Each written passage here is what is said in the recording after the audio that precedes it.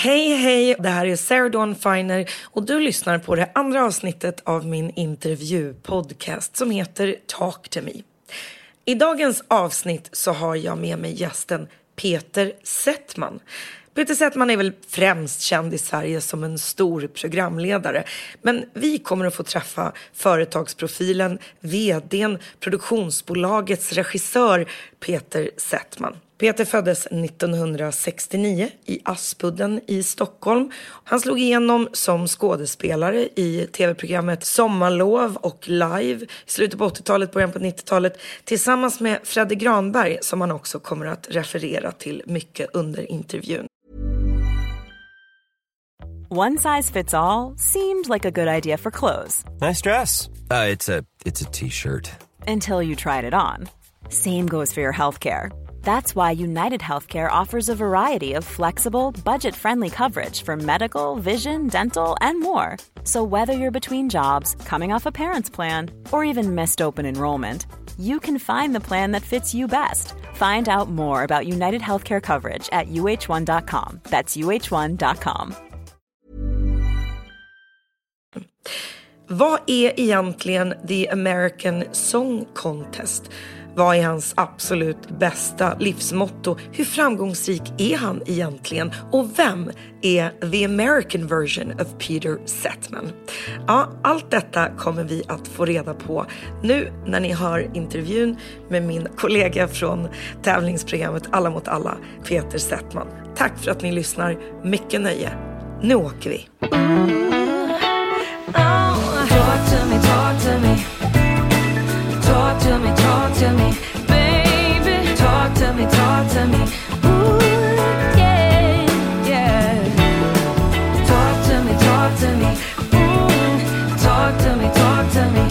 Baby, talk to me, talk to me. Oh, yeah. Hej och välkommen hit Peter Settman till min intervjupodcast som jag har valt att kalla för Talk to me. I will.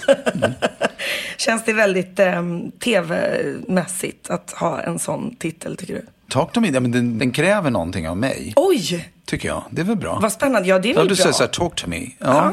Så att om jag inte gör det, då på något sätt har vi inte uppfyllt det är också helt löftet sant. till de som lyssnar. Det vore så himla tråkigt om du bara inte svarade någonting. Ja. Nej, jag lovar, jag kommer, du känner mig så lagom väl också. Vet. Precis, så att det är säkert massa dörrar i korridoren som du har sett på utsidan. Och det mest spännande med vår relation är ju att vi har känt varandra i periferin i många år. Vi har även känt varandra och liksom lunchat och pratat och sådär. Men samtidigt är det så mycket som jag fortfarande är sjukt nyfiken på när det kommer till dig. Och det tycker jag är ett bra bevis på varför jag vill sitta här och intervjua dig. Därför att min upplevelse är att du är en människa som väldigt många människor tror att de vet mycket om. Men de faktiskt inte gör det. Nej, du menar så. Skulle du stämma in på det lite? Så kan det väl vara. Jag har inte tänkt på det. Men jag är ganska öppen, tror jag, i liksom relationer och när man möter folk. Och så här. Jag sitter inte och håller på massa saker. Jag tror inte heller jag har jättemycket. Jag har ingen riktigt jättemycket smuts. Så här. Det finns inget gammalt mord. Eller jag misshandlar inte någon. Och något sånt där. Så det har jag inte. Men jag får en bild, nämligen så här att jag insåg att när jag och Fredde slog igenom med barnprogram, och då gick vi från 0 till 100 i att vara känd. Och särskilt för en publik, alltså en ung och publik. särskilt då, det här är ju många år sedan det fanns. Det här är 91. Det här är 91 så vi gjorde Sommarlovsmorgon. Och vi gick liksom, vi gjorde sommarmorgonprogrammen och 1 miljon satt och tittade. Och då måste man ju typ ta alla barn plus deras föräldrar. För det fanns inget annat att titta på. Men det gjorde ju att från att ha varit inte nobody, för det stämmer ju inte, men från att vara helt okänd till en vecka senare, jag minns så väl när Fredde, jag och Gila gick ut, det var vi 3 som var programledare, skulle gå ut bara för att äta lunch utanför tv-huset i Växjö.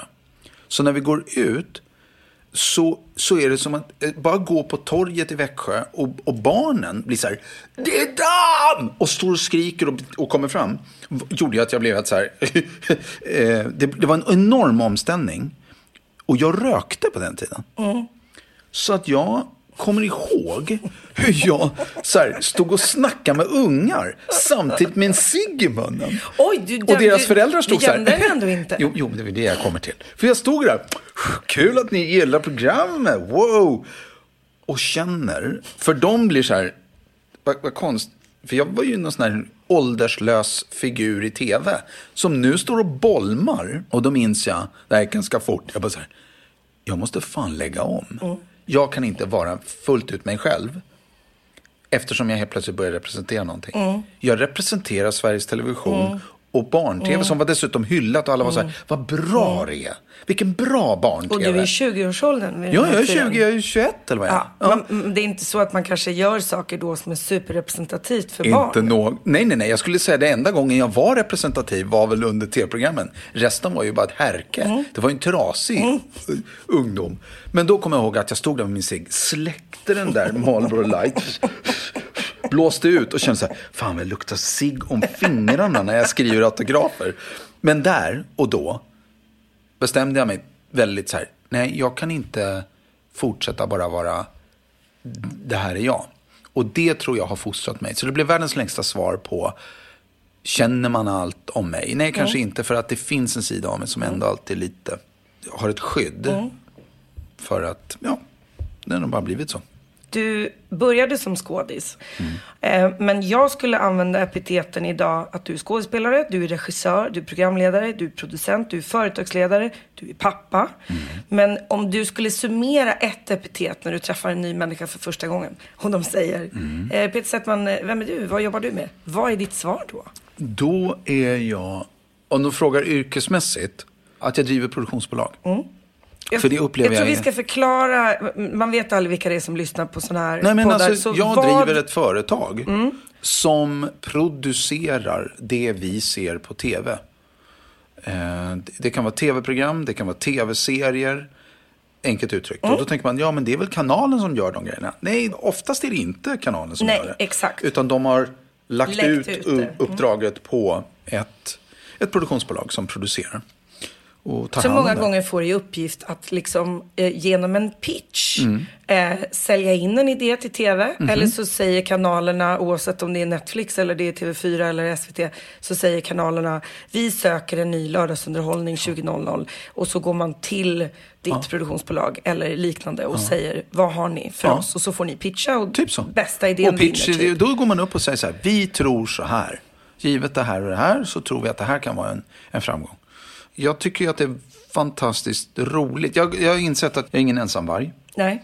Då är jag inte speciellt produktiv. Det blir ingenting. Jag blir som bäst när jag är med andra människor. Andra gör mig bättre och jag gör förhoppningsvis andra bättre. Och sen i den där symbiosen så uppstår en kreativitet. Så när någon frågar sig, men vad gör du? Ja, jag driver ett produktionsbolag. Jag jobbar kreativt, men mitt uppdrag är att försöka få de här projekten att bli gjorda. Och för att de ska bli gjorda så måste man också kunna sälja. Och då har jag över tid liksom omfamnat tanken på mig själv som säljare. Och ibland lite skämtsamt säga att jag är bilhandlare fast det är i tv. Men man måste ju också säga att när man kommer från den kreativa världen av att ha både stått framför kameran, skapat liksom innehåll eller content redan då genom att skriva manus och allt från barn-tv till det att du faktiskt ledde Sveriges absolut största tv-program. Du har lett Melodifestivalen, producerat Melodifestivalen, du har lett Så ska det låta i väldigt, väldigt många år, Dansbandskampen och alla andra olika tv-program, så är det ju klart att erfarenheten som man får, eller liksom lärdomen som du har fått kommer från din erfarenhet. Det är två ganska kontrasterande bilder, att vara den här kreativa clownen som är rolig och är komiker och att sitta på möten och liksom diskutera budgetar och diskutera säljpitchar. Upplever du att den sidan av dig alltid har funnits med, eller är det också lite utav en roll som du har liksom lärt dig spela? Jag tycker du sätter fingret på det. Jag tror att i grunden så är jag skådespelare. Om jag skalar av allting och vad det är jag själv tycker är mest intressant i arbetet eller i de projekt jag gör, så tycker jag att det är gestaltandet. Men, eller som regissör. eller som regissör. Det är minst lika roligt. Så jag måste inte själv vara leran.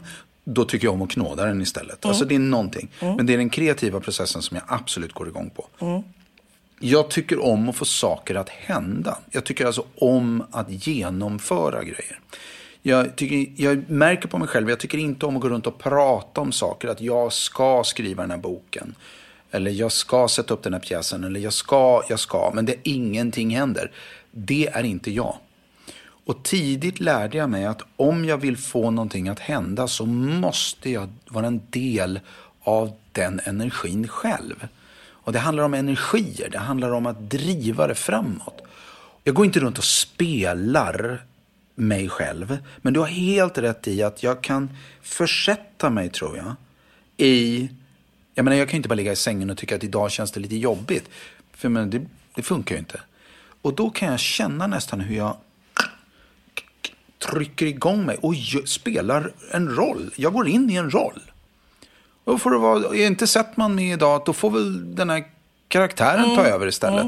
Om det inte är genuint där så. Men det finns några gånger där man inte kan riktigt göra den här rollen eller där inte uppskattar den. Och det är ju då antingen i ett sant gestaltande som skådespelare eller när du regisserar. För då får du det blir ingen kontakt, det blir inget nytt, det blir inget som sägs.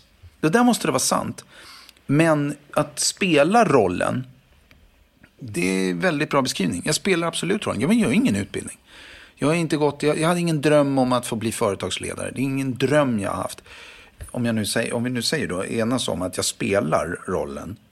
Nej, men du har väl lärt att ikläda den. Liksom. Ja. Men det finns en fördel och det är att den sitter inte närmast min kärna. Nej. Och det har jag märkt när jag hamnar i situationer där det är tufft, alltså riktigt tufft. Det kan vara ekonomiskt, man kan bli ansatt på olika sätt, man går igenom grejer i livet. Och då tror jag att jag har lyckats skydda kärnan. Där är det närmsta som har tillträde, om du förstår vad jag menar. Så mina företag eller mina engagemang på det sättet som jag brinner för, de kommer aldrig så nära. Vilket jag gör att jag hittills, peppar, inte har blivit utbränd. Jag går inte in i väggen. För att jag liknar inte mitt jobb på det sättet med vem jag är. Det här får mig att påminnas om en lunch som vi hade för 8-10 år sedan. Och vi diskuterade huruvida jag skulle jobba med Så ska det låta. Vi diskuterade om det här med att bli everybody's sort of neighbor. Alltså likable. Jag vet inte vad vi har för epitet kring det i Sverige. Men folklig är väl det som man använder. Vi diskuterade hur du levde med det. Att i ett socialt sammanhang säga att du är ute med dina barn och käkar middag eller du är på bio eller någonting och folk liksom hejar på dig på det sättet som att vi antar att vi känner Peter. Fanns det stunder som du tyckte det var krångligt eller jobbigt eller du behövde spela det eller inte? Och då sa jag till dig att jag vet inte om jag är beredd att ge upp mitt privata för att liksom vara tillgänglig för alla hela tiden. För jag är mycket känsligare än vad du är. Och har mycket svårare att stänga av det där.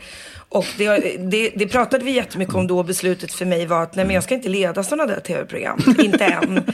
För att jag är inte så där check klockan 8 på morgonen när jag står med mina ungar i en parkeringsplats och ska till förskolan liksom. Och folk blir så besvikna. Tror du att egenskapen som du har haft, folkligheten, den humorn framförallt, att den hjälper dig i ett företagsmöte i Sverige? Och hur hjälper den dig inte nu när du är liksom företagsledare i USA där ingen vet vem du är? Det där är jäkligt sant. Att det är klart, det är ingen snack om saken att om jag går in i möten eller träffar människor för första gången i Sverige och så har man oftast en bild av att de åtminstone vet vem jag är. Det är få som är så här, nej, jag har faktiskt ingen aning. När jag nu driver verksamhet, vilket jag också då gör, i USA och i England, då är det ju så att de har ingen aning. Det är bara en blond pajsare som sitter där på andra sidan videoskärmen eller som går in i rum. Och jag märker skillnaden. Jag märker skillnaden. Bara att vara i USA, vilket kan vara, där låter säga, jag slappnar av på ett annat sätt. För det finns inte en käft som känner igen mig. De rålar åt mig precis som till vilken annan kålsupare. Eller så är de trevliga. Det är en del av tjusningen, vilket gör att jag också känner att det krävs mer av mig. Än så länge går det bra. Alltså jag för mig väl ungefär hyfsat. De brukar säga så här i efterhand, så här, han är väldigt väluppfostrad, den där svensken. Och det vet, i Amerika så krävs det inte mycket för att vara väluppfostrad, om man ska veta. Det räcker ju bara med att äta med kniv och gaffel och inte liksom, du vet, sitta rakt. Nej, men jag som amerikan är ju supernyfiken på, alltså, de fattar är det inte något mig. De kan så är det ju att liksom sälja. Ja. Och vågar du vara så där stor och amerikansk, eller vinner du på att inte vara så här, this is gonna be the best show in the helt world? Rätt. Du ska aldrig fejka. Det har aldrig funkat. Fejka inte. Det är, och särskilt inte bland proffs. Nej. För de bara, va? Det är energier, samma sak. De märker att det finns någon falsk klang i det där. Men den amerikanska Peter är något mer utåt än en normal svensk.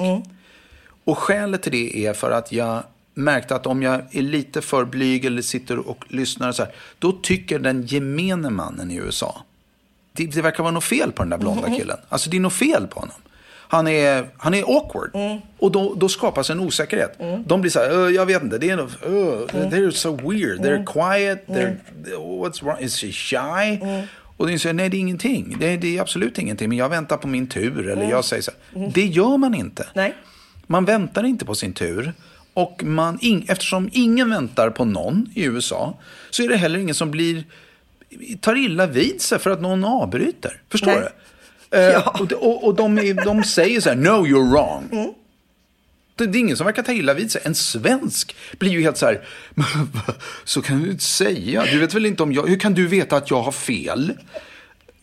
Du vet. Det här är att få höra dig beskriva det här, det är the story of every relationship I've had in my life. Ja. Därför att när du beskriver det här så beskriver du också hur svenska möten blir en svår stund för att folk känner, men nu avbryter ju du mig och nu fick jag inte komma till tals. Nu var jag inte klar. Nej, jag var inte och klar. jag ofta diskuterar och säger, förlåt, men vi har ju ett samtal. Ett samtal är ju cooking liksom. Vi måste ju kunna kasta, kommer från ett judiskt hem till mycket, vi pratar i munnen på varandra och många kastar ut saker och alla det pratar går samtidigt. inte. Och det kan jag säga, för en sån som mig, hade vi levt ihop, du vet, då hade vi efter 3 dagar haft ett samtal där jag hade sagt, Sarah, vi måste prata.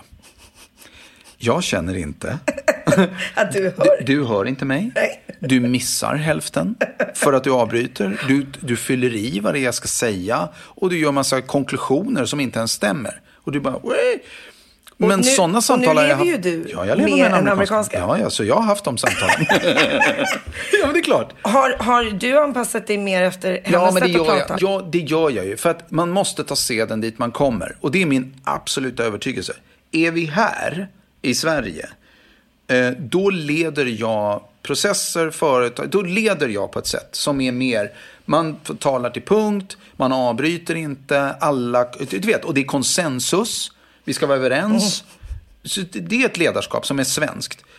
Jag kanske har anammat en del från det amerikanska, men när jag är i USA, då kan jag vara helt uppriktig så här, det fungerar inte att leda så. Nej. Samma grupp, samma storlek på team sitter helt förvirrade. De sitter och blänger på varandra och tror att chefen är inkompetent.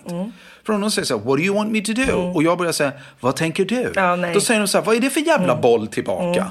Säg vad jag ska göra. Du har väl mer i lön än vad jag har. Ge mig en uppgift. Ge mig en uppgift så lovar jag däremot att springa tills jag är ett slut på den. Och det där är någonting som jag har lyckats liksom så här fatta. Så att den amerikanska Peter tar mer för sig. Den amerikanska Peter är inte falskt blyg. Nej. Och den amerikanska Peter säger rakt ut, ja, om det är någon som säger, har du någon erfarenhet av det här? Så jag, you bet.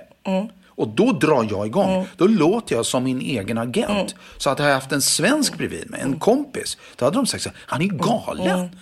Han pratar om sig själv som en tvättmaskin han säljer.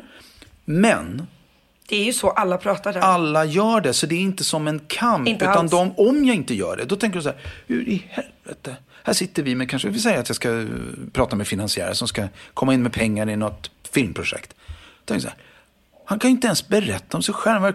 Hur ska han komma ur startblocken? Och så säger han så här, ja, han kanske är jättetrevlig i Sverige. Han kanske är jättekanon i Sverige. Men han kommer ju fan bli... Inte komma någon han kommer inte komma någonstans här. Men nu kommer nästa grej. efter den initiala, tro mig, jag vet hur man gör. Jag vet hur man kör bil i USA. Om vi kallar, typ, jag sitter inte och blyger ett hör. Nej.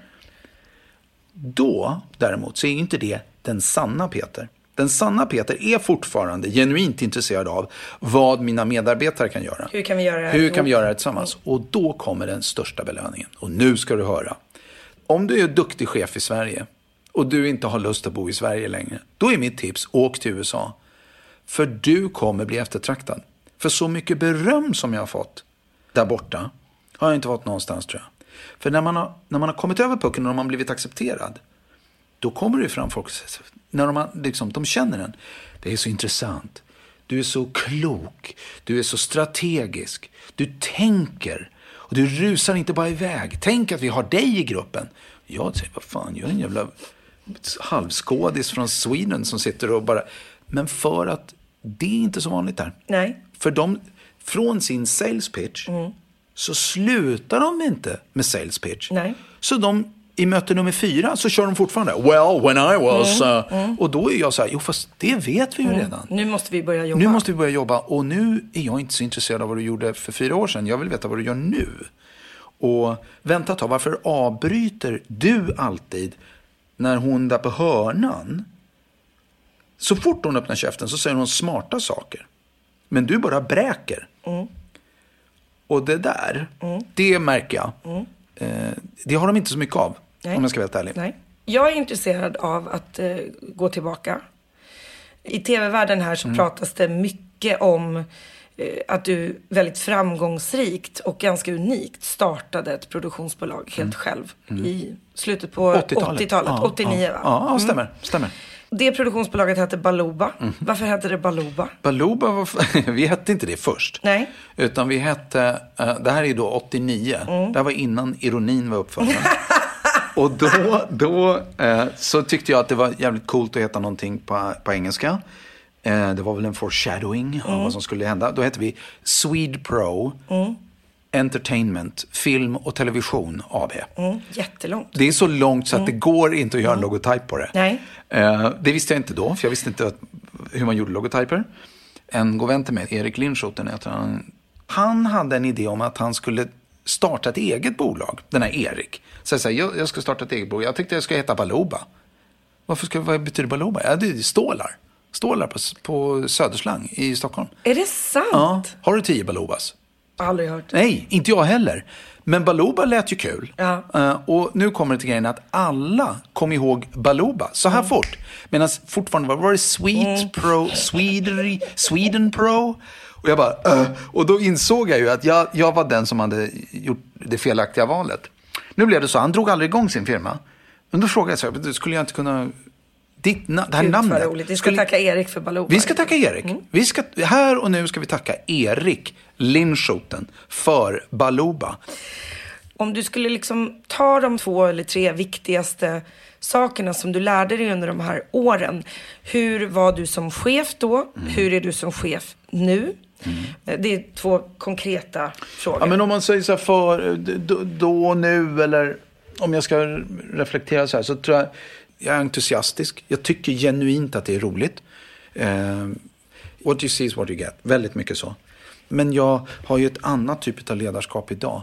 Jag är mycket coolare. Jag är mycket lugnare och mer så här. Det där kommer lösa sig och det där kommer lösa sig. Men gör vi ingenting åt de här 3 grejerna, då kan vi lika gärna lägga ner. Det så här, jag har blivit bra på att identifiera vad som är viktigt och vad som är bullshit. Det tror jag, när jag tittar på det idag. Så då var allt viktigt tidigare. Jag trodde på riktigt att jag var tvungen att vara med i varenda beslut. Då hade jag inte insikten om vad som var viktigt och inte. Allt var lika viktigt. Och det är ju fan idioti. Nu litar jag mycket mer på andra. Så det var en sak. Tog du någon hjälp under de här åren? Hade du någon livscoach? Nej, jag hade inte det. Liksom, workshop eller något sånt? Nej, ingenting sånt. Däremot så, jag har 2 stora öron. På riktigt. Och det, så att jag har ju så här fattat när jag ska hålla käften och lyssna. Om du tittar på vad ni gjorde under de där åren som du hade Baluba. Vad var din vision? Vad ville du skapa för tv? Då när Fredde och jag drog igång, då var det bara att vi tyckte att det gjordes ingen kul tv för oss. Nej. Och det stämmer nog, om man ska vara helt ärlig. Alltså det här är ju slutet 80-tal, början med 90-tal. Det såg inte ens ut som nu. Det gjordes ingenting för unga människor. Och det ville vi, så vi skrev sketcher. Det var vår enda grej. Vi ville bara göra humor. Det var det enda. Jag hade ingen tanke på att starta ett produktionsbolag som skulle sen en dag. Nej. Utan det var bara humor. Och så gjorde vi det. Och det ena ledde till det andra och vi fick massa förutsättningar. Och publiken fanns ju där. Så vi nådde ut. Vad var er första stora framgångsrika Den största produktion? hitten var ju live och med det, alltså Ronny Ragge. Sommarlov var en stor produktion och nådde många människor. Men Ronny Ragge blev så här, den slog otroligt brett och blev så här lite hypat. Det var första gången jag mötte dig, alltså i mitt liv. Jag köpte till och med singeln. Du ser. Rara söta Anna. Ja. Kommer nästan ihåg hela låten fortfarande, tror jag. Det innebär ju att du ändå var artist. Ja. Det Äntligen. Snälla Rara söta Anna, säg kan du inte stanna? Vi behöver dig, vill böka dig, säg inte nej. Du är så jävla special, du är den bästa bruden som vi mött. Så varför gå, låt kärleken bestå. Du säger du vill ha mig, du kan hoppa upp och ta dig. Nej men vad fan Ragge är det menar? Exakt. Äntligen någon som ser. Jag ser att du var det. Nej, men även om det var i karaktär liksom, så var ju det en jättehit. En massiv hit. Lika stor som många andra humorduos idag. Men det är helt sinnessjukt. Vi såg ju dubbelplatina. Ja. Och vi var ute, vad var det? Vi slog 26 publikrekord sommaren 1993. På gig. Vi hade 35 000 på Liseberg. Det är ju liksom helt sinnessjukt. Ja, men när jag pratar om det så är det som att jag inte pratar om mig själv. Nej. Jag kan knappt, jag kommer ju ihåg att jag var där. Jag kommer ihåg när Fredde och jag, det var ju 21 maj 1993, Liseberg. Då hör vi så här, det är kaos där ute, det är kaos. Och vi har satt in en liten loge här. Vadå kaos? Det var 50 000 människor runt omkring som inte kom in. Så det var kaos. Och vi sitter där, men ska vi gå ut? Ja, det är showstart som vanligt. Och jag minns när jag går ut, jag bara hoppar ut så här, då är det 35 000. Och om man tänker så, 35 000. Nej, det är hur mycket som helst. Det är hur mycket som helst. Och då minns jag när jag står så här, då tittar jag längst bort. Om man står på scen på Liseberg och tittar längst bort, då är det så långt bort. Så jag ser dem inte, det är bara en klump. Jag ser inga ansikten längre. De kan ju omöjligt se oss. Och det var inga stora videoskärmar eller något. Nej. Jag bara, de kan ju inte se oss. Ja, men vi körde på. Jag kommer ihåg hade ni mer band och ni gjorde liksom det en var hel... ett band som stod och lirade och vi sjöng och grejer. Och jag minns att det första vi sa var så här, är det något kåta då? Var på 35 000. Ja! Har du visat dina söner? Nej. Jag är inte så mycket, och det handlar inte om att jag inte... Du tittar inte tillbaka. Nej, jag är inte så mycket bakåt. Men det finns ju vet där. Vet de om att det finns? Ja, det vet de. De vet det för att de vet det från kompisar, men inte för att jag har... Och de har inte kommit upp och sagt pappa på riktigt. Det här var ju riktigt pinsamt. Jo. Har de det? Nej, de säger alltså barn som älskar sina föräldrars framträdanden är inte så många. Jag tror... Det skriver jag under. Nej, men du vet vad jag menar. Det är så här, de tycker ju att jag är så här, de är inte imponerade av något jag gör. Nej. De förstår att du har jobbat hårt. Kan det vara så här, vi förstår att du har jobbat hårt pappa. Men det här offentliga, de bryr sig inte. Som vet till det här är en ganska rolig resa. Det är väldigt roligt. Jag gillar det och jag står för det och jag tycker om det och jag är stolt för det.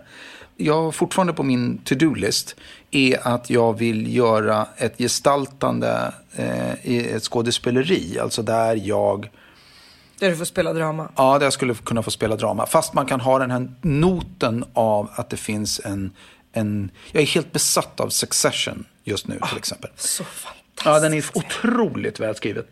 Och det är så välspelat. Och välspelat. Ja, det är så välspelat. Men det jag gillar är att den inte bara är mörk och tuff. Utan den är så här, den har den har någon komisk, det är som det finns en komik mitt i alltihopa. En satirisk ton i det. Och något sånt skulle jag vilja göra. För jag tror den där liksom... Men det kräver ju en väldigt bra regissör som inte bara frågar efter det som jag tidigare har gjort, utan där man utforskar någonting. Jag spelade mer seriös teater innan jag slog igenom. Så på något sätt, det skulle jag vilja göra. Det vore roligt. Jag skulle vilja, om jag får, gå till din barndom.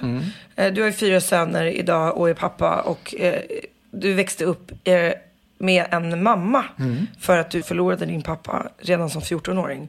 Men nu när du har barn i samma ålder ungefär som du var när du förlorade din pappa, vad känner du tydligast att du saknade nu när du kan se det så långt senare? Jag märker nu, jag kan ta ett konkret exempel. När Oscar, som är 23 idag, när han fyllde 14, då kommer jag ihåg, då var det han och jag, och så sitter vi i en bastu tillsammans. Och så sitter vi där, och vi båda tycker om att basta. Så att där någonstans i den där värmen sitter jag och tittar, och du vet, man känner kärlek till sitt barn. Och det var väl ömsesidigt. Och så slog det mig, shit, han är 14 år nu. Och det var en liten jävla kille. Alltså en 14-årig pojke. Det är ingen man. Så där gammal var jag när min pappa gick bort. Och då för första gången blev det otroligt starkt för mig när jag var så här. Det är som om jag nu skulle gå ut ur den här bastun och aldrig komma tillbaka i hans liv mer. Och han är ju fan bara en liten det är en sparv som sitter där. Och det berörde mig. Och jag blev så här, just det. Men när jag hade lugnat mig lite känslomässigt så där, och så började jag reflektera över att det är inte den bild jag har. Den bild jag har, det var att när min far gick bort, då var jag ganska stor. Jag var inte så där liten. Och det är det som jag tror det händer. Alltså min perception, min bild av vem jag är och vad har alltid varit typ, om vi ska sätta en ålder, 10 år äldre än vad jag har varit i hela mitt liv. Så när jag var 14, då var jag 24-25. När jag var 20, då var jag 30. Är du med mig? Jag tror antingen så har jag alltid varit väldigt lillgammal. Jag föddes som en gammal gubbe liksom. Jag tyckte inte barn var så intressant. Jag tyckte det var mer intressant med vuxna. Alltså det är ju ett knasbarn om jag ska vara helt ärlig. Men alltså så här, du vet, jag tyckte det var mer intressant av det vuxna. Och blev förnärmad om jag fick ett glas som inte hade fot. När de vuxna hade vinglas, så skulle jag sitta med såna här glas som andra ungarna. Komiskt då att du ändå slog igenom med att göra barn-tv. Ja, jag vet. Ja. Som inte är så vuxet ju. Nej, men jag tänkte väl att jag kunde prata med barnen. Ja. Jag vet. För liksom så här, jag tror, beroende på hur man är lagd, så skulle man kunna säga att livet förberedde mig för att förlora en pappa när jag var väldigt ung. Så därför så var jag mycket äldre. Så att jag kunde ta hand om det. Okej, så kan man välja att se det. Eller så kan man säga att jag var bara en liten spjuver, och den dagen han gick bort så blev jag väldigt gammal. Fast det är inte riktigt så jag minns det. Nej. Men jag såg fan inte ut som min lillgrabb själv gjorde, som satt där på bastulaven. Nu gör vi det lite enkelt, men typ för 10 år sedan, när jag fyllde runt 40. Första gången jag kände att jag kom ifatt den jag är. Det är första gången jag känner mig hemma i min egen kropp. I mitt eget intellekt och vem jag är. Jag behöver inte jaga längre. Det sjuka är att jag fortfarande, och det är kanske en åldersnöje, jag vet inte. Men jag känner mig som jag gjorde för 10 år sedan. Men när jag var 30, då kände jag mig som 40. Förstår du? Så att ja, absolut. Det känns som att där någonstans är jag. Men känns det som att det har funnits en stress att bli tagen på allvar som vuxen? Och därför har du hela tiden... Säkert. Nej, men och nu är du vuxen och blir tagen på allvar, och då blir det... Men jag har alltid haft någon slags bråttom. Jag tycker någon ordning. Det är någon konstig balans av att jag älskar det. Det får vara barnsligt. Det kan vara så otroligt ostruktat, men så tycker jag om struktur. Det är någon sån här, jag vet inte vad det där är. Alltså jag känner igen det jättetydligt. Jag tror att det också är den kreativa hjärnan som på något sätt brottas med den logiska hjärnan. Och ibland så styr den ena och ibland så styr den andra, och den ena sidan är brådmogen och den andra kanske är barnslig. Och båda sidorna behövs. Men absolut kommer det till en plats där det blir lite mer balanserat. Tack och lov, om man har tur. Ja, faktiskt. Så är det ganska skönt. Jag tycker att jag är en bättre människa. Jag trivs med livet så tillvida att jag har fått mer ordning på prylarna idag än vad jag hade tidigare. Det gör jag. Jag tycker i relationer, hur jag är som pappa och även på jobbet. Så på så sätt känns det jättebra. Selling a little or a lot? Shopify helps you do your thing however you cha-ching. Shopify is the global commerce platform that helps you sell at every stage of your business. From the launch your online shop stage to the first real-life store stage, all the way to the did we just hit a million orders stage. Shopify is there to help you grow. Shopify helps you turn browsers into buyers with the internet's best converting checkout. 36% better on average compared to other leading commerce platforms. Because businesses that grow, grow with Shopify. Get a $1 per month trial period at shopify.com/work. Shopify.com/work.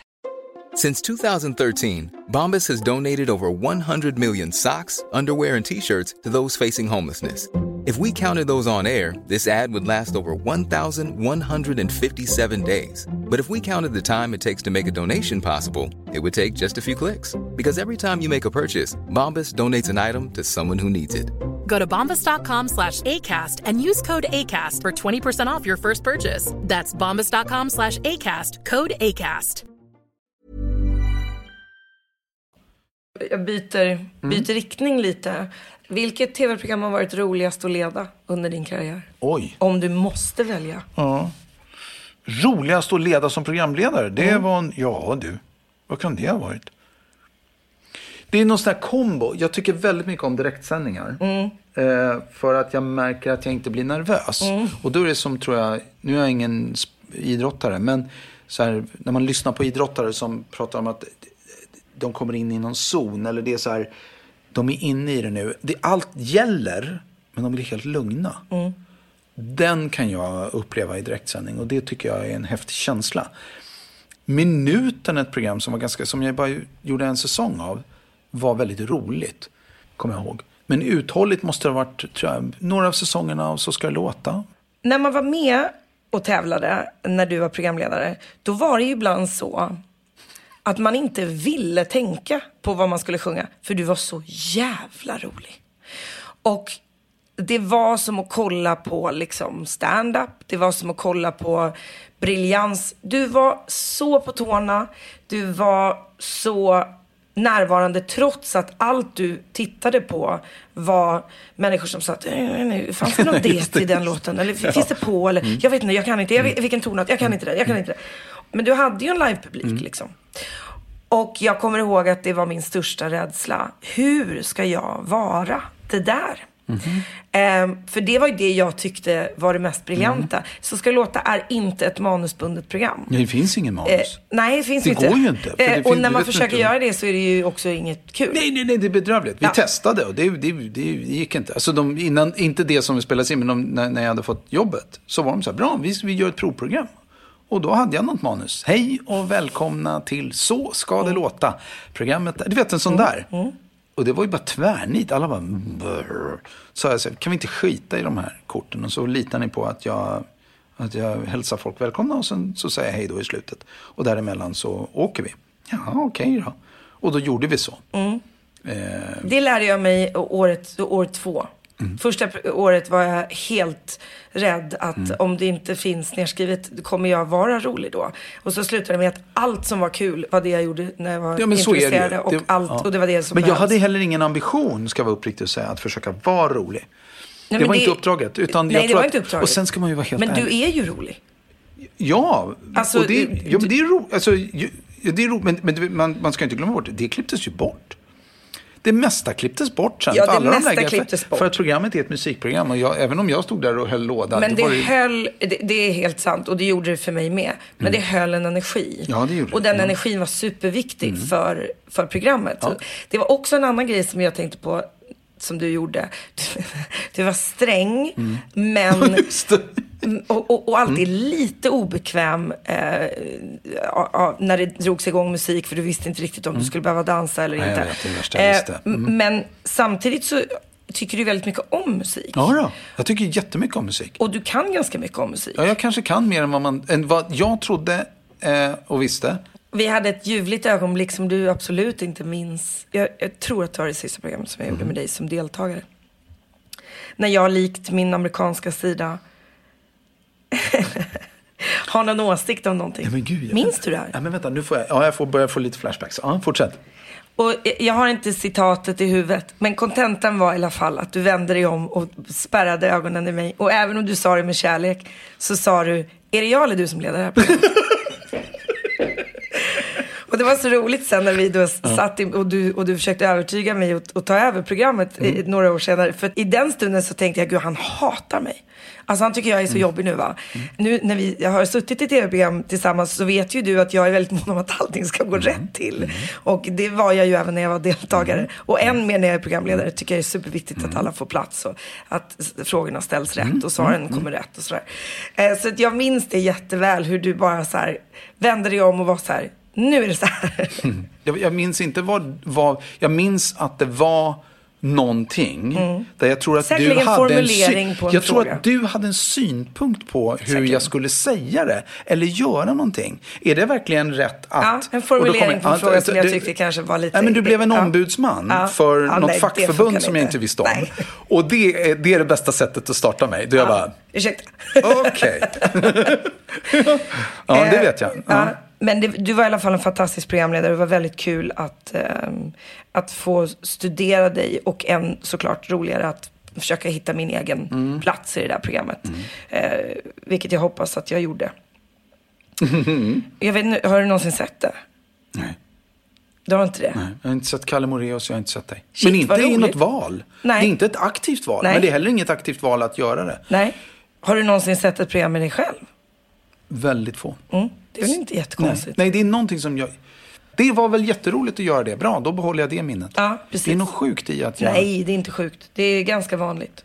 Om jag ska vara ärlig. Ja, det kanske är det. Jag vill prata med dig om ett tv-projekt som du gör just nu. Ja. Som verkligen kombinerar för första gången. Ja, Swedish Dicks gjorde ju det också som du gjorde i USA. Med Johan Glans och Peter Stormare. Men du jobbar ju med det som kommer att bli The American Song Contest. Yes. Nu är vi 2020 och corona och sådär såklart. Men var befinner ni er just nu i processen med alltså Eurovision Song Contest i USA, kan man säga? Det går enligt plan. Det vill säga, nu är vi som du säger hösten 2020. Det är fortfarande en massa så här hemliga, alltså du vet så här, så jag kan inte säga allting. Men det går enligt plan, och plan är att alla tänkbara kanaler som skulle kunna omfamna ett sånt här projekt ska ha fått pitchen. Och det har alla fått. Bara det har varit en fantastisk upplevelse att sitta och videopitcha för CBS, NBC, ABC, Disney, Fox, rubb och stubb. Och vi pratar ju alltså med top management. Så jag sitter med en absolut största. Det är ju roligt. Jag pratar med Donna till exempel och sådär. Men det är som att prata med en president. Hi Peter, I'm Donna at Disney. We're so thrilled. How are you today? It's so nice to meet you. Så låter de. Och då säger du? Ja, så här, hi. Well, good morning, good afternoon and good evening. I'm in Stockholm as you might see, and it's getting colder here, but I'm warm because I'm super excited. That's so nice to hear. Så där håller vi på. Och sen berättar vi den där. Och vår idé har varit, hur kan man ta det här gigantiska tv-kalaset med alla de bra värden som det har. Det är inkluderande, det bygger broar mellan länder. Du vet, så här, går det att tävla i musik? Ja, det tror vi. Alla sådana saker har vi tagit, och så säger vi så här, hur skulle det programmet kunna se ut i USA? 50 delstater tävlar mot varandra för att över tid, ju fler som åker ut, desto färre är kvar, så är det till slut bara bra låtar och en kommer bli nationens sång. The American Song. Och det är en storytelling i det där. Jag får ändå lite ris, va? Ja, men det är en storytelling. Från att man tar ett land som är otroligt delat just nu, politiskt och känslomässigt, Finns det något som skulle kunna heal that nation, så tror jag att det är musik. Och ett land som USA som har producerat i stort sett världens alla moderna genrer, från jazz, hiphop, R&B, du vet. Kan man göra det här? Och det tror vi att vi har. Så det är ett längre format, det är byggt över flera veckor. Och, men grunden är densamma. Stort spektakel, originallåtar och folk som röstar. Och det är rättvist. Det spelar ingen roll om du sitter i staten Kalifornien eller i Delaware, som är en liten pluttstat. Du har samma liksom, kraft i din röstning. Det är inte som amerikanska valet. Nej, det är inte som det amerikanska valet, utan det är som det kanske borde funka. Och den här pitchen går väldigt bra, den är väldigt helgjuten. Hur länge har ni jobbat med den? I drygt ett år. Och om allting går som det ska, då hoppas jag att vi kan presentera en partner i början på nästa år. Och då menar du en kanal typ? Ja. Jag tycker det här är så sjukt spännande. Det är väldigt spännande. Jag tror, och nu sticker jag ut hakan lite, det vi har mejslat fram, jag tror att det kan bli bättre än det vi har i Europa. Det kan bli hur bra som helst. Precis hur bra som helst. Har Will Ferrell-filmen öppnat upp ögonen någonting för amerikanare angående just det här? Men alltså det är ju som om Will Ferrell bestämde sig för att göra en promotion-video åt oss och lägga ut den 2 timmar. Det går inte att komma ifrån, och nu blir det lite så här intern tv-prat, men alltså American Song Contest eller Eurovision är ett fantastiskt tv-program för en traditionell tv-kanal. Jag förstår.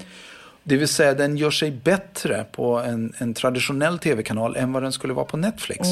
Det bygger på att jag kan inte binge-titta på det. För det var ju det roliga med det. Vem orkar titta på... Tänk dig själv att binge-watcha, titta på Mello. Det är ju helt meningslöst. Ja. Det är popcorn, det är samla, det är rösta. Det får vara lite så här, skämskudde, och någon gång bara, men gud, det där var ju så bra. Det är det är.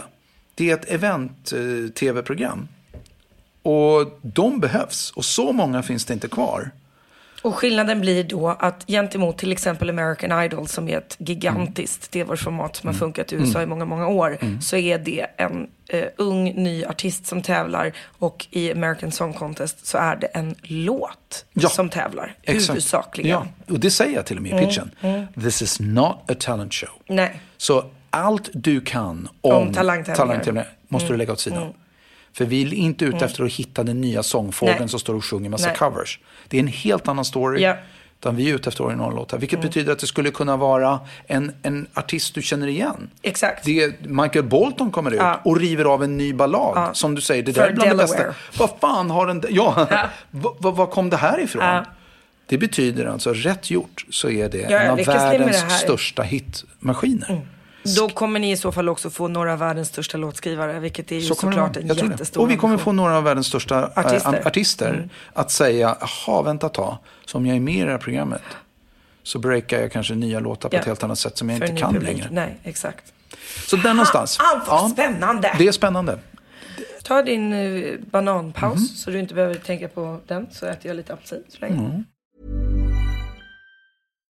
Hi, I'm Daniel, founder of Pretty Litter. Cats and cat owners deserve better than any old-fashioned litter. That's why I teamed up with scientists and veterinarians to create Pretty Litter. Its innovative crystal formula has superior odor control and weighs up to 80% less than clay litter. Pretty Litter even monitors health by changing colors to help detect early signs of potential illness. It's the world's smartest kitty litter. Go to prettylitter.com and use code ACAST for 20% off your first order and a free cat toy. Terms and conditions apply. See site for details. Planning for your next trip? Elevate your travel style with Quince. Quince has all the jet-setting essentials you'll want for your next getaway, like European linen, premium luggage options, buttery soft Italian leather bags, and so much more. And is all priced at 50 to 80% less than similar brands. Plus, Quince only works with factories that use safe and ethical manufacturing practices. Pack your bags with high-quality essentials you'll be wearing for vacations to come with Quince. Go to quince.com/pack for free shipping and 365-day returns. Lagligt. Jag är ju amerikansk medborgare, men det är ju inte du. Nej. Och hur många år har du bott där? Nej, men jag har ju... Fram och tillbaka har jag åkt i 4 år, va? Och hur då? Arbetsvisum? Ja, jag har arbetstillstånd. Ni är ju några som bor i LA och bor i Stockholm och framförallt mediamän och även några artister som säkerligen har fått den här frågan 2 miljarders gånger. Men du har ju 4 barn i Sverige och just nu har du varit i Sverige ett par månader. Ja. Men hur lever du annars? Om du bara kort, konkret säger... Väldigt kort så kan jag säga så här att var 3:e vecka är jag i Sverige och då är jag pappa. Och sen åker jag tillbaka och så är jag 2 veckor i USA. Och då här är jag med alla projekten där borta. Och sen så kommer jag hem igen. Så var 3:e vecka. Så där håller jag på. Men nu givet coronakrisen så har jag varit i Sverige sedan mars 2020. Och varit här hela tiden. Och är här. Jag tror inte att jag kommer att ha möjlighet att åka tillbaka förrän, om jag ska veta det, tidigast nästa år någon gång. Och då har du fortfarande en massa anställda som jobbar där. Så då är jag så nyfiken på 2 saker. Jag har läst att du liksom narkoleptiskt kan somna överallt hela tiden. Ja, jag har blivit lite mindre bra på det. Men jag kunde det. För det känns ju som en ljuvlig egenskap att ha när man jetlagmässigt åker runt hela världen. Jag klarar jetlag hyfsat bra, men jag har liksom sådana rutiner att jag måste göra på det sättet. Jag får inte dricka kaffe och jag kan inte dricka, du vet, så jag ingen alkohol och någon gång kan jag dricka alkohol men inte och så här. Du vet, på flyget. Och det är klart att jag är trött. Men det är som allting, att då tänker jag är lite trött. Och så är jag lite trött. Och det vi pratar om, att då kanske jag ibland går in i en roll. Och den rollen som jag då ska gestalta, den Peter är inte trött. Och då är jag inte trött. Har du gjort några videosamtal eller videopitchar under de här 6 månaderna, eller kanske även tidigare, där du fullt fejkar undertill? Alltså du sitter med din kostym och din slips, men undertill har du mjukisbyxor eller kalsonger. Har du gjort det? Ja, det har jag gjort. Det har jag gjort. Och jag har gjort det också på de mest intensiva möten du kan tänka dig. Är det sant? Ja, inte min eget team. Det är ju skitsamma. Men jag vet att jag till exempel skulle träffa några finansiärer. Och då drog jag på mig skjorta och kavaj. Men satt i fillingar. Och satt och... Kändes det lite farligt? Lite farligt. Var det kul? Lite kul. Jo, det är lite roligt. Kan du minnas ett starstruck-ögonblick när du är med om något som du aldrig har glömt sedan dess och liksom tappar talförmågan på något sätt? Okej, första. Jag och min pappa är ute och går. Det här är en liten Peter Settman som är ute och går med sin pappa på Hamngatan. Och vi ska gå in på NK. Och i dörrarna möter vi Lasse Berghagen. Och jag bara så här, var inte det där Lasse Berghagen? Och min pappa sa, jo det var Lasse Berghagen. Och jag kommer ihåg, det är min första kändis jag ser. Och jag är så här, så Lasse Berghagen. Min känsla var, det är klart jag fattar att Lasse Berghagen finns. Men då fanns han på riktigt alltså. Så Lasse Berghagen, nu har jag ju lärt känna honom kollegialt i yrket. Men också en person som jag professionellt ser upp till för att han är ta med fan alltid på bra humör. Och trevlig och glad med människor och sådär. Och det gillar jag. Men i alla fall, det var min första starstruck. Det andra starstruck-momentet var när jag skulle göra en serie som heter En ängels tålamod. Och då skulle Brasse Brännström spela Sankte Per. Jag spelar Ängel Gabriel. Och så skulle vi ses. Och nu hade jag ju hunnit göra Ronny Ragga och massa grejer. Det här är ju runt millennieskiftet. Och så ska vi börja spela in. Och idag står det på... Nu ska jag träffa Brasse. Jag hade aldrig träffat Brasse innan. Jag älskar Magnus Brasse. Och att jag var så här... Det var häftigt. Och höra honom prata. Jag bara, shit, han låter som han gör. Alltså det var massa fysiska kroppsminnen som kom tillbaka. Och det tredje var... När jag är på någon tillställning, lite finare tillställning. Och så plötsligt kommer prins Daniel fram. Och jag blir introducerad till honom, det är många år sedan. Och så här, prins Daniel, Peter, ja. Och jag liksom, han är engagerad i entreprenörskap. Det var någonting med entreprenörskap på något sätt. Och vi kom ganska snabbt in i en dialog som var så här, ja, ömsesidig, rak, den var bra, jag var välformulerad och bla. Och sen så kommer någon upp och ställer sig bredvid honom. Men jag vill ju liksom vara fokad på honom. Och sen så vänder får jag presentera min hustru. Varpå jag vänder mig om och då står ju kronprinsessan Victoria där. Och då blir jag så här, det är samma sak. Då går man in i Lasse Berghagen, Peter Settman. där jag liksom tappar bort vem jag är. Utan då blir jag så här... så jag tar henne så här och bockar. Som en liten pojke så här. God dag. Var på alla blir så här. Men vänta, höll inte han nyss lite hov och prata entreprenörskap? Och folk, intressant. Och sen är det plötsligt, god dag. Och så kände jag så här, men gud vad är det med mig? Men då var det en ren ryggmärgsreflex. Så jag bockar och när kungligheterna kommer. Jag tänker också på att både du och jag är väldigt dåliga på sport. Och du har lett Idrottsgalan i flera år. Ja. För många människor är ju sportidoler. Det är ju ett stort... Men du måste ju ha träffat folk du inte visste vilka det var. Ja. Låtsas du att du vet vilka de är då? Det gör jag nog nästan. Så fort jag får en känsla för att jag borde veta vem den här är. Då är min default, vi har träffats förut. Det är min default. Är det sant? Ja. Så att om jag agerar hela tiden som att vi har träffats. För jag tänker att vi har nog gjort det. Så jag säger ja och har öppna frågor. Och det funkar bra nu allting. Jo, sådana där grejer kan jag säga. Jo. Men hur är det? Det rullar, för du hade ju otroligt mycket på gång. Sånt där kan man få säga. De som precis har pensionerat sig från idrotten. Ja, nej, nu, det blir ju inte mycket jobb längre. Nej, men det är väl skönt ändå. Du vet, det kan man byta. Vilket proffs du är alltså. Du, när man läser intervjuer om dig och även när vi har suttit i sammanhang och folk skämtar om dig, gärna män skämtar om dig, så skämtar de nästan alltid om pengar. Du sålde ditt stora produktionsbolag Baluba efter många framgångsrika år. Och sen har jag förstått att du sålde det ytterligare en gång. Man kan säga, det låter tuffare än vad det är, men det var att jag hade en liten del, jag sålde inte allt. Nej, men företaget såldes igen. Ja, det såldes. Det gick helt enkelt väldigt bra. Upplever du att du är idag vad vi skulle kalla för ekonomiskt oberoende? Ja, det är jag. Jag behöver inte tveka på det svaret.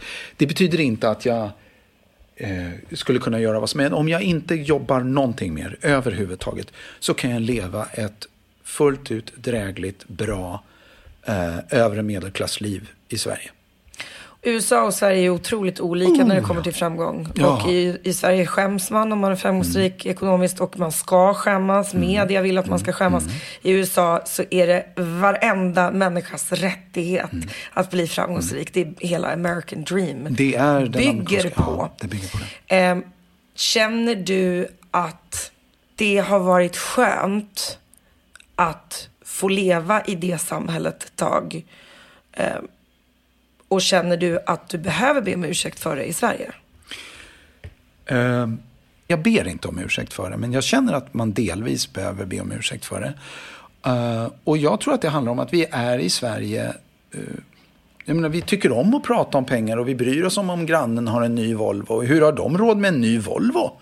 Och alltså vi är så. Om man generaliserar. Absolut. Men här kommer grejen.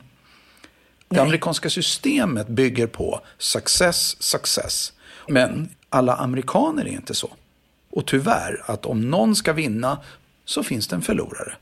Det hänger inte ihop med mitt eget synsätt. Jag tror att du kan göra good business. Det vill säga att det är bra för mig och det är bra för dig.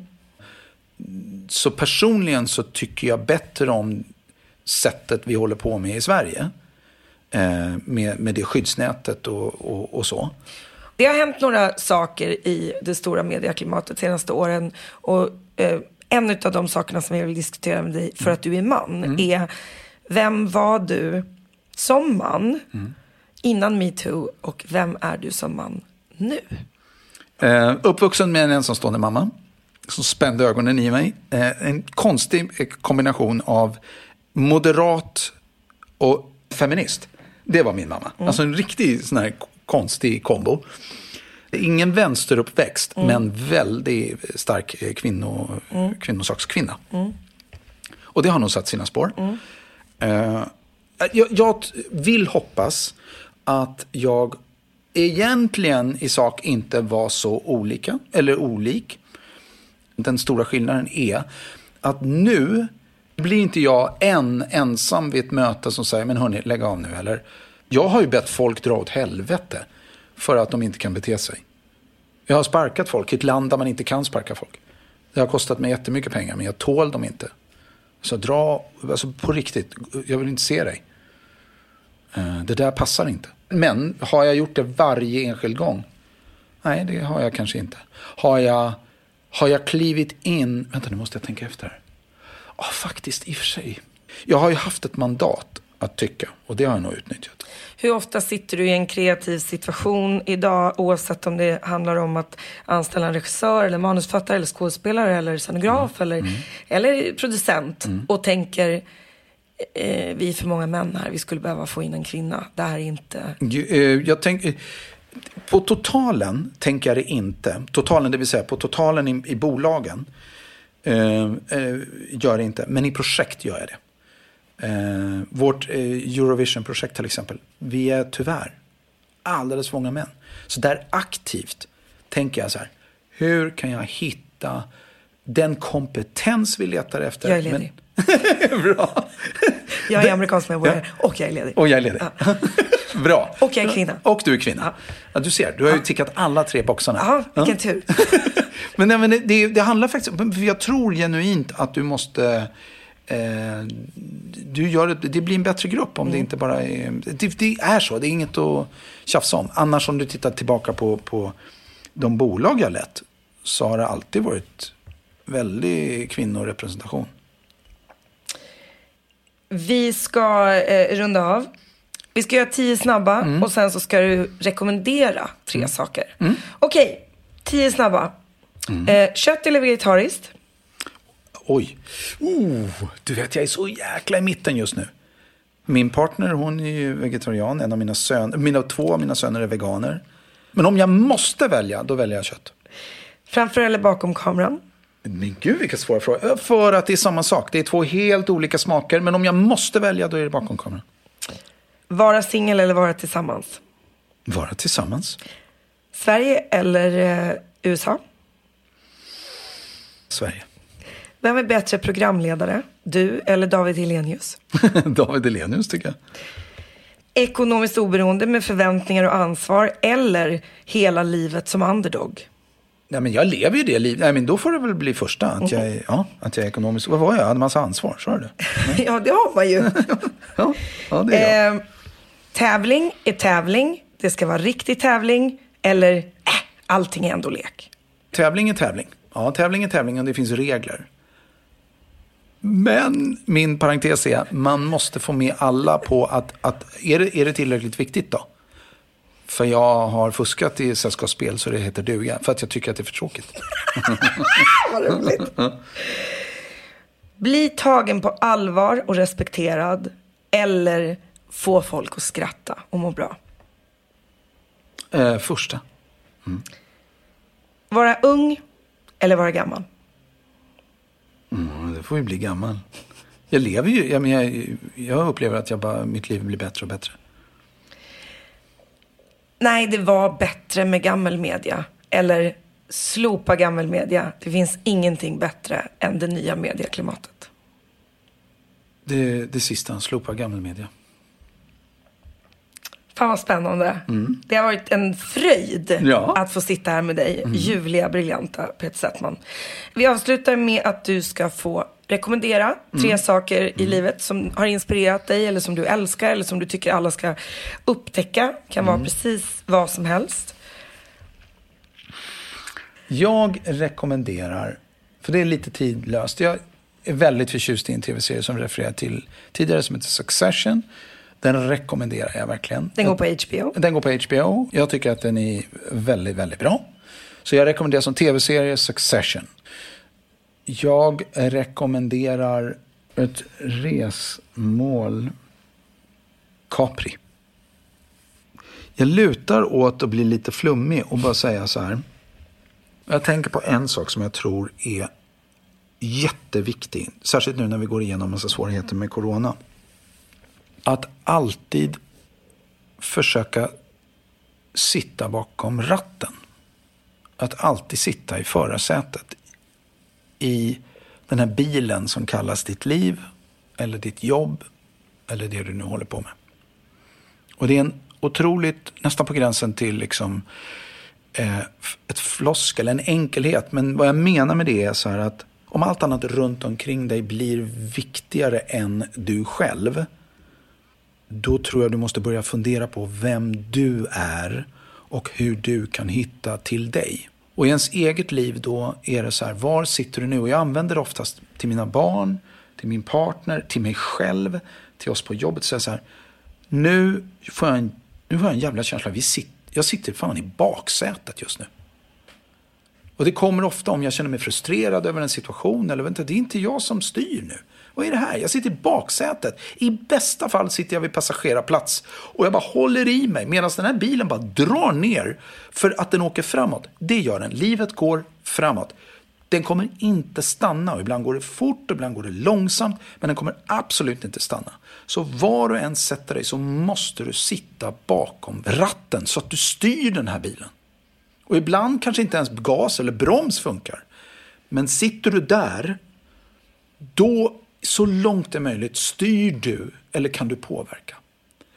Och för mig då, om jag ser framför mig att jag sitter nu bakom den här ratten. För det är inte bara ett talesätt för mig. Då är det så här, vad är det som gör att jag får en känsla av att jag styr? Om vi kan omsätta det, vi tar bort bilen, vi bara säger jag styr i mitt liv. Då tror jag det är att jag gör valen själv. Och i min värld finns det bara 2 alternativ på allt som kommer emot dig. I relationer, i arbetet, då har du bara 2 val. Antingen acceptera eller agera. Inget däremellan. Så vad som än kommer så kan jag säga, oavsett om jag tycker att det är bra eller jag tycker det är dåligt, så kan jag säga, nej men jag accepterar det. Det är bättre att det blir så i det stora hela, tror jag. Eller så säger jag, det är inte okej. Eller kan vi inte göra så här istället? Och då agerar jag. Och då måste jag aktivt göra någonting. I en säg att du sitter och löneförhandlar med chefen och så säger chefen så här, du får inte mer än så här mycket i månaden. Då kan jag antingen agera eller acceptera. Men har jag gjort något av de här valen, då har jag ändå gjort ett val. Och jag möter allt för många människor som är mellan de här 2 valen. Så de säger, ja jag får väl inte mer pengar än så. Nej men det är väl bara att tugga i sig då att vi får fira julafton hos syster. Igen. Är du med mig? Du gör inget val. Du accepterar inte på riktigt. För i acceptansen bygger det på att jag säger yes, det är vad jag tar. Och jag kommer inte gnälla. Är vi överens så är vi överens. Då är det jag går på. Jag gör ett aktivt val. Eller så säger jag det är inte okej. Och då är jag beredd på att inte få jobbet eller att få jobbet. Och vad som händer här är, jag kan ta löneexemplet. Det kan vara ett skitdålig lön. Eller dåliga villkor. Men det häftiga är att om jag för mig själv säger givet allt annat, jag förstår, men jag kommer ändå acceptera det. Och då omfamnar jag det och då äger jag det beslutet och så agerar jag på det, att jag accepterar. Då är det fortfarande jag som sitter bakom ratten. Men så fort jag inte gör det aktiva valet mellan acceptans eller aktion eller att agera, då är jag i passagerarsättet eller där bak. Och antingen är det min partner som styr, eller så är det mina ungar som styr, eller så är det chefen som styr, eller så är det Stefan Löfven som styr, eller så är det corona som styr. Det är alltid någonting annat som styr. Och det blir jävligt enkelt för mig att bli ett offer då. Och det får bli slutklämmen. Jag har aldrig under mitt liv, och det är jag mest stolt över, av allting. Jag är aldrig ett offer. Jag äger min egen resa. I allt. Och jag tänker att om någon tycker det resonerar när de hör mig säga det, då tänker jag att det får bli min sista rekommendation. Hej då. Det finns ingenting jag kan tillägga till det. Jag tycker det var något av det tydligaste och bästa som jag har hört på väldigt länge. Jag håller med, jag förstår, jag inspireras. Jag sitter och tittar ut över himlen bakom dig. Du sitter framför ett fönster. Och känner att ibland hör man det där som man behöver höra just då. Och jag tror att skillnaden med människor som gör det valet som du har gjort och människor som aldrig gör det valet som du har gjort och gör varje dag är ju att de tror att det inte är ett val man faktiskt kan göra. Alltså att de alltid tror att livet händer mig, inte att jag faktiskt har ett val i livet. Så jag tackar otroligt mycket för det. Jag blir väldigt lycklig av att påminnas om varför jag tycker om dig så mycket. Både som vän och även som inspiratör. Det är väldigt härligt att vara i din närhet. Så jag tackar för den här stunden som jag fick i din närhet. Tack. Så tack snälla Peter Settman, tack för att du var med. Tack ska du ha, Sarah. Hade du kul? Ja, det hade jag. Jätteroligt. Vad bra. Ja. Varmt välkommen tillbaka någon annan gång. Ja. Kram. Kram.